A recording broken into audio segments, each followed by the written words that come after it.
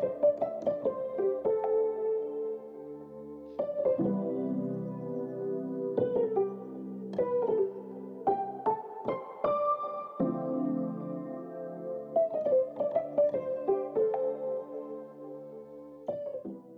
and welcome again to another Sints episode, S-I-N-T-S, Studies in the New Testament with Seamus. I am your host, as always, Seamus. Where we left off last time, we were going through Mark. We got about halfway through chapter 1. We're going to pick up where we left off. I just want to double back a little bit 2 verses before we continue. We left off after verse 22, so I'm going to back up to verse 21. And they went into Capernaum. Right away on Shabbat, he entered the synagogue and began to teach, and they were astounded at his teaching, for he was teaching them as one having authority and not as the Torah scholars. And I mentioned previously that this was unusual. Usually a rabbi, a Pharisee especially, would always credit all of his teachings, and he would do so by, saying, Rabbi Hillel the Great said in the name of, from this rabbi and this teaching and so on and so forth. And they would always go back 2 or 3 rabbis to give credit, to credit their teaching and basically source all of their material. Much like we do today when we try to source our paperwork or anything like that. If we got information that we didn't come up with on our own, we have to source it. Otherwise, it's plagiarism. So this is the same with typical rabbinic style of teaching. And I already went over that this is the exception of the rule for, he's teaching without this particular style, which implies that he himself has his own authority, which is a little different, which is why it's surprising. It's why they make note of it here in Mark. And so now we can move on. Just then there was a man in the synagogue with an unclean spirit, and he cried out, "What have we to do with you, Yeshua of Nazareth? Have you come to destroy us? I know who you are. You are the Holy One of God." Okay, so they're in the middle of synagogue, and who knows if this happened immediately after the teaching or even if he interrupted the teaching. The passage is not clear, but either way, a man with an unclean spirit. Okay, so yes, this usually does mean demon possession. However, I should note that in the first century, a lot of sicknesses and health issues were attributed to unclean spirits, and that was just the mindset of the people at the time.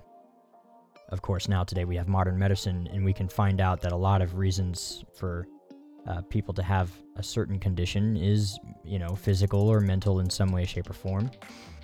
And so sometimes you'll see healing the sick put together with casting out demons. In the Hebrew mindset, this is generally the same thing. So keep that in mind. Obviously here, the spirit is an unclean spirit that is able to talk through his vessel, his human host, and so we know for a fact this is in fact a demon possession, and so he talks back with Yeshua. So Yeshua rebuked him, saying, "Quiet, come out of him." And the unclean spirit, after throwing the man into a convulsion and crying out with a loud voice, came out of him. What I like about this is Yeshua doesn't even bother to entertain the conversation. The demon basically asks a series of questions, and Yeshua answers none of them. He's just like, "Shut up, come on out." And I like that. It's very interesting and very simple. And this is basically the formula for an exorcism, as it should go. Obviously, the glorified Hollywood version of the exorcism done by a Catholic church is is taking some liberties with the scriptural version of an exorcism, but with the proper power and authority, it should be as simple as this. And the disciples have this same power and authority. They do it basically the same way, very easily. The one time they actually run into an issue is when Yeshua is still around and uses that as a teaching moment. We'll get there when we get there. But yeah, so he basically says, "Shut up." He doesn't entertain him. He doesn't ask any questions back. He doesn't answer any of his questions. He just basically completely blows him off. And the man falls into a convulsion, and then the spirit leaves him. Moving on, they were also amazed that they asked among themselves, "What is this? A new teaching with authority? he commands even the unclean spirits, and they obey him, and immediately news about him spread through the regions surrounding Galilee. Okay, so for some context, it is said that King Solomon had mastered the art of exorcisms. And so to the point where, Solomon could do it basically in this way, that he could get it done very quickly. And the mark of an exorcism shows the approval of God's authority on that particular person. And so, again, that's why they bring this up. What is this? A new teaching with authority. He commands even the unclean spirits, and they obey him. Basically, they are witnessing God's holy stamp of approval, and they're seeing that right before their eyes. And that's why it's phrased in such a way in Mark, because it does stand out. Mark, as he's writing the gospel is technically anonymous. It doesn't say that Mark wrote it, but we will continue moving forward with just saying Mark for simplicity's sake. But Mark does not want you to assume that this was normal. He wants you to know that this is an abnormal thing. So he decides to write it in such a way to phrase the questions. And again, the way they recorded history back then is not necessarily the way it exactly happened. Usually they would record history in a way that you can relate to it. And sometimes they would record that history in parallel with another story that the people are familiar with, so that they can see the parallels of said story and relate to it that way. Mark may be doing the same thing here. One example of this way to record history actually is the book of Maccabees with Antiochus Epiphanes and the whole Hanukkah story. The entire book of Maccabees is written eerily similar to that of the story of Jonathan and David. It's basically written as though the writer of Maccabees thinks that you already know that story and is purposefully pointing you to that story so that you can relate to the two things. As Maccabees is basically trying to show that this is God's stamp of approval by drawing these parallels. Now, whether those actually happened exactly like that in the parallels is up for debate, and it's actually why Maccabees is in the Apocrypha books and not considered scripture. That, and it was written in Greek, and to a Jewish man, no Greek writing could ever be considered scripture. And that's another thing you should keep in mind too when it comes to the Septuagint, which we'll get to pretty much later on when we start quoting other passages that are coming from the Septuagint. The Hebrew people did not consider the Septuagint to be authoritative. It was just a translation for the rest of the common world, because Greek was the common tongue at the time. So, going back, a new teaching with authority, he commands even the unclean spirit. And so this is kind of hearkening back, like I said, Solomon had basically mastered the art. So hearkening back to this whole line of David, heavenly authority, God's stamp of approval, this is a prophet standing before you. And Mark is trying to draw that out by asking these questions. It's possible that the people actually did ask these questions, but more or less these questions are actually in here rhetorically, so that Mark wants you to ask those same questions to come to the same conclusion that he has. And it's just the way that they recorded history back then. So I'll move on. As soon as they left the synagogue, they went with Jacob and John to the house of Simon and Andrew. Now Simon's mother-in-law was laying sick with a fever. Right away they told Yeshua about her. He came and raised her up by taking her hand. The fever left her, and she began to take care of them. All right. The typical to Hebrew box logic, and again, typical to the way that they recorded history back then, it's not necessarily linear.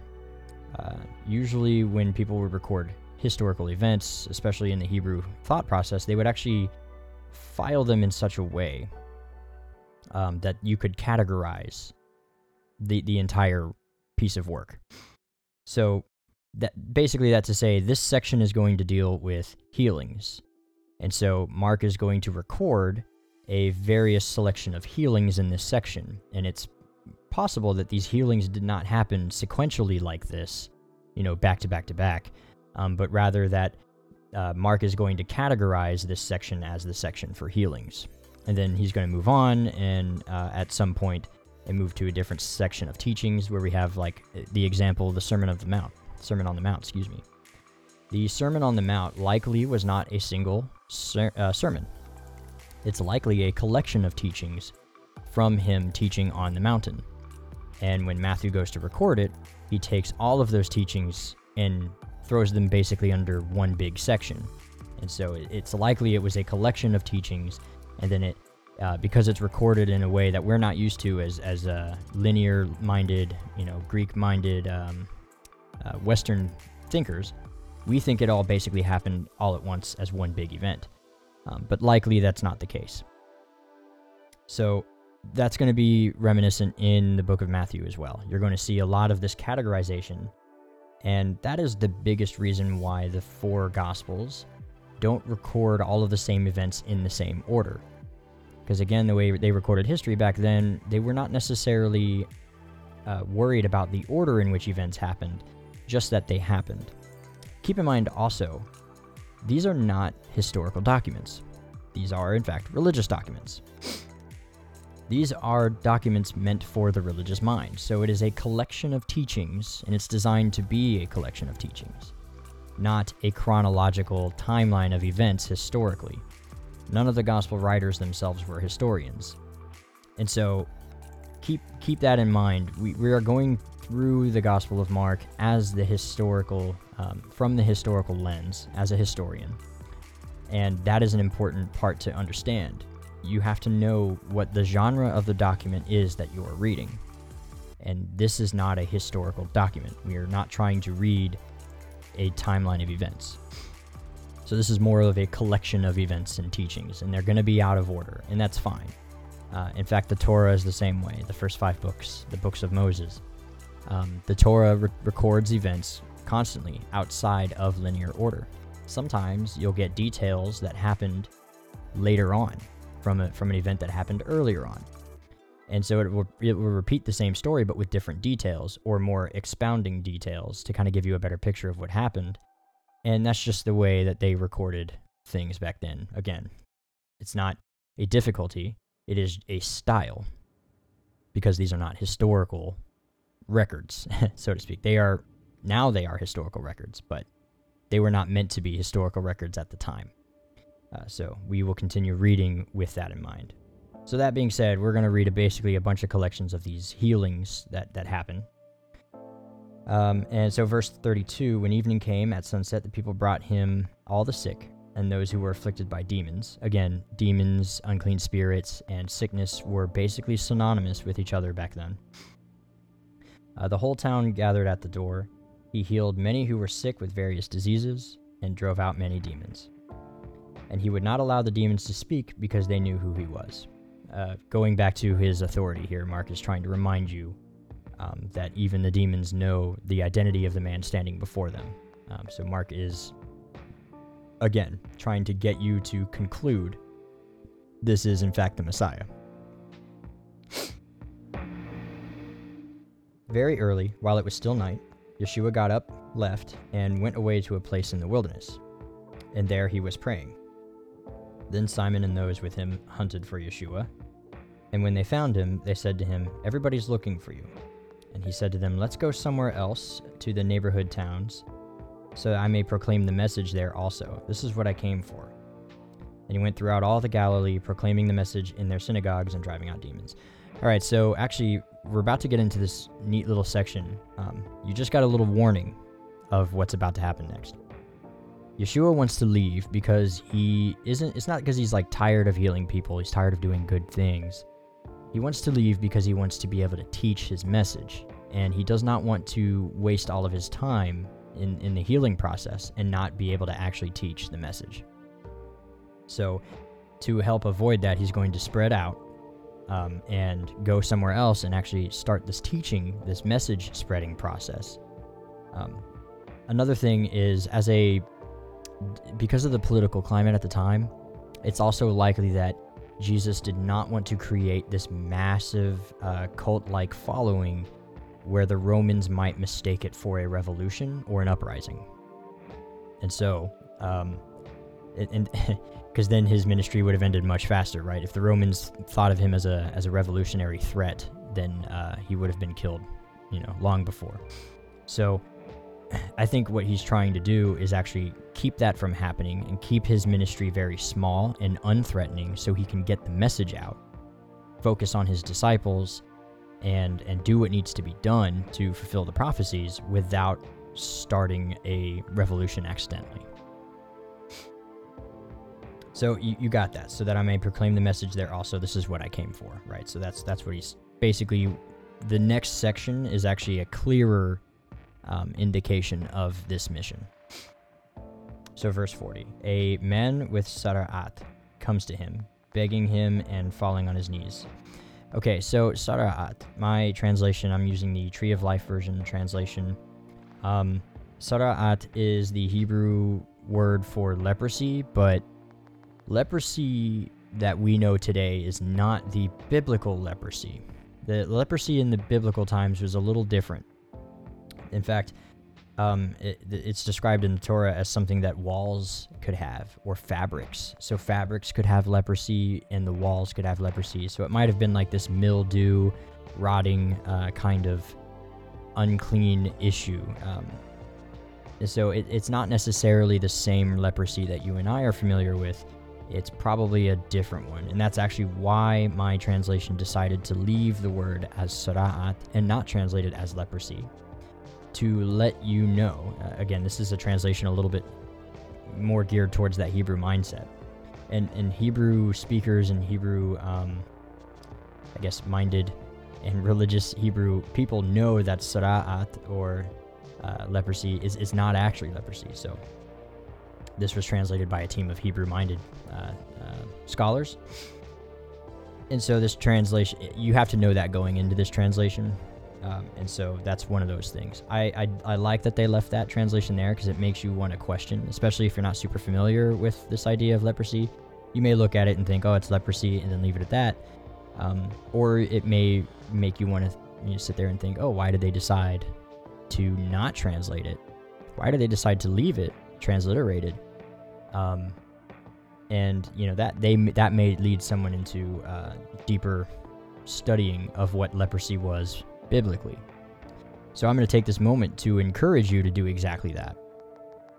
Go and look into the biblical leprosy. What is it really? What are the laws that surround it? And everything, because it's, again, not the same type of leprosy that we're familiar with, although, starkly related to that leprosy.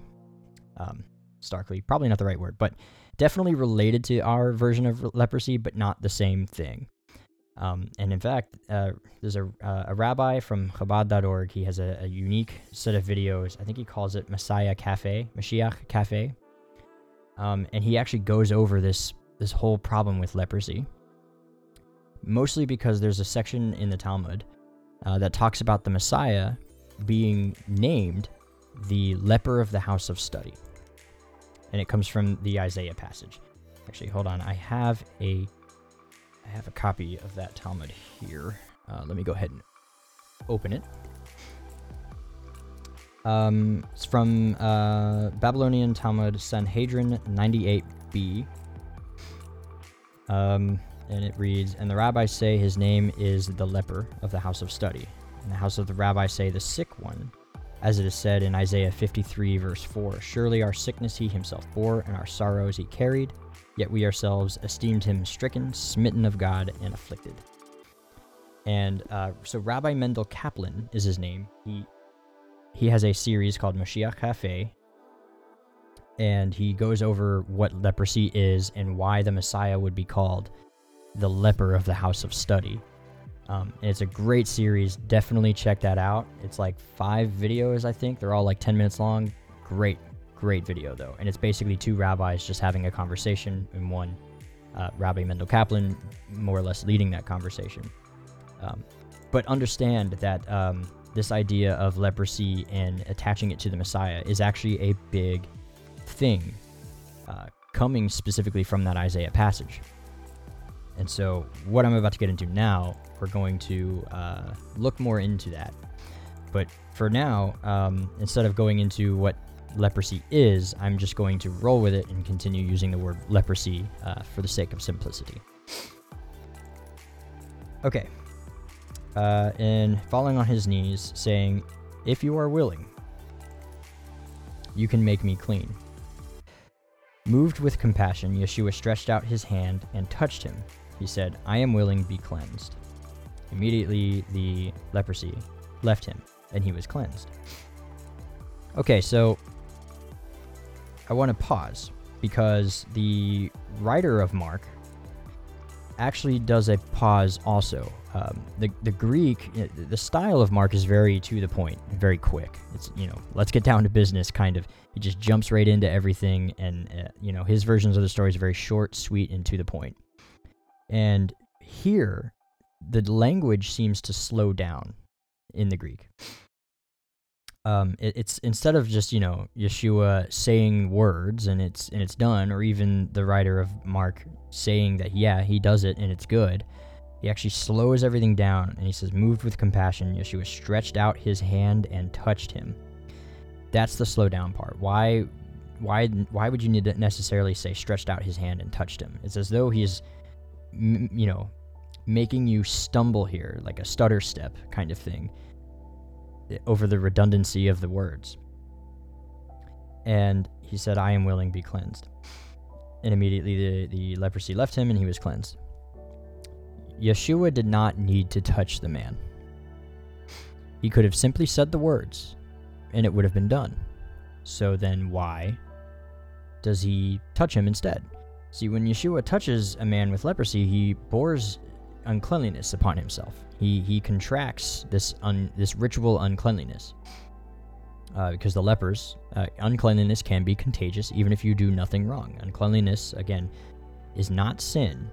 It is a state of being, and multiple things can cause it. Some of those things are outside of your control. Some of them are within your control. And this is one of those things that would be within your control. And first century Judaism was obsessed with purity laws. And so it would have been social taboo to touch this man, because then you yourself would have inherited or contracted this uncleanliness. And especially for somebody like Yeshua, it's not necessary anyway, so why bother? And that's kind of what the writer, I believe, why Mark changes his language here. He's trying to make you ask that same question. And I think later on in the Matthew manuscripts, it actually clarifies using the Isaiah passage, whereas Mark does not. Like a typical Jew, he's actually going to assume that you already know what's going on. And Matthew, also like a typical Jewish writing, will clarify based on another account. If you've ever read a Talmud, you know exactly what I'm talking about. But so he touches him, and he becomes unclean. Now, it's not a problem. Yeshua can simply get baptized, go through a ritual mikvah, and he's done. He doesn't have to worry about being unclean anymore, and he would have done this every day anyway upon entering the temple complex. Because in order to go onto the temple complex, you would have to go through a ritual immersion just to make sure that you were cleansed before you walk onto holy ground. And so even if Yeshua was never, ever, ever unclean, he still would have done it. He submitted himself to those authorities in that way.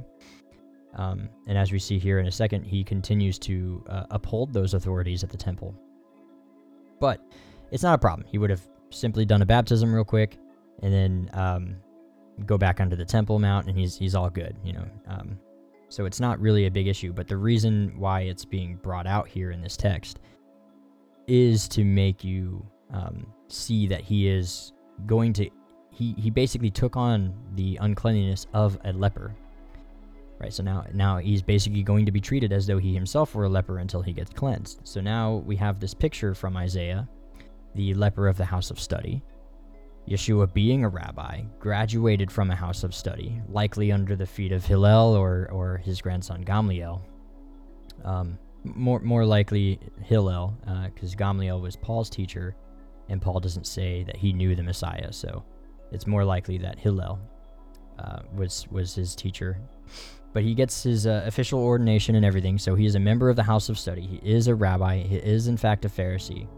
And he takes willingly upon himself the uncleanliness of the leper. So this would be, in essence, a fulfillment of being called the leper of the house of study, which is talked about in the Talmud, and it's drawn out from the Isaiah passage. I will move on. Yeshua said to him, Yeshua sent him away at once, sternly warning him, saying, See that you say nothing to anybody, but go show yourself to the priests. Then for your cleansing, offer what Moses commanded as a testimony. But he went out and began to proclaim and spreading the word, so much that Yeshua could no longer enter a town openly, but had to stay out in the wilderness. Still, they kept on coming to him from everywhere. Okay, so I think I talked about this a little bit before. Yeshua is trying to avoid this inability to teach his message by being overwhelmed with the healing aspect of his ministry. And so, the question, why would he say, don't tell anybody? Well, probably, again, to not accidentally think that the Romans are going to be threatened with an uprising. Yeshua is not a revolutionary figure. A lot of people think of him as a revolutionary figure, as basically, he may have been a Zionist, and one of Yeshua's followers that I can think of right now, Judas Iscariot, he was actually a Zionist. And that's actually one of the reasons why he may have chosen to betray Yeshua, was because he thought that Yeshua might have come to start the revolution and end the occupation of Israel. And when Yeshua doesn't do those things, he gets upset and he, betrays him. That's a possibility, because he himself was a member of the militia that would have wanted to start the revolution. But Yeshua is clearly not here to do that. He is here to teach a message for the house of Israel, for the lost sheep of the house of Israel. Healing can definitely be a part of that, but he does not want to overshadow his message and smother it with nothing but healings so that he's unable to actually teach that message. And that's why he tells him to don't tell anyone. And he also, notice, he tells him to submit himself to the authority of the temple. Go to the priests and do what Moses commanded. It's interesting.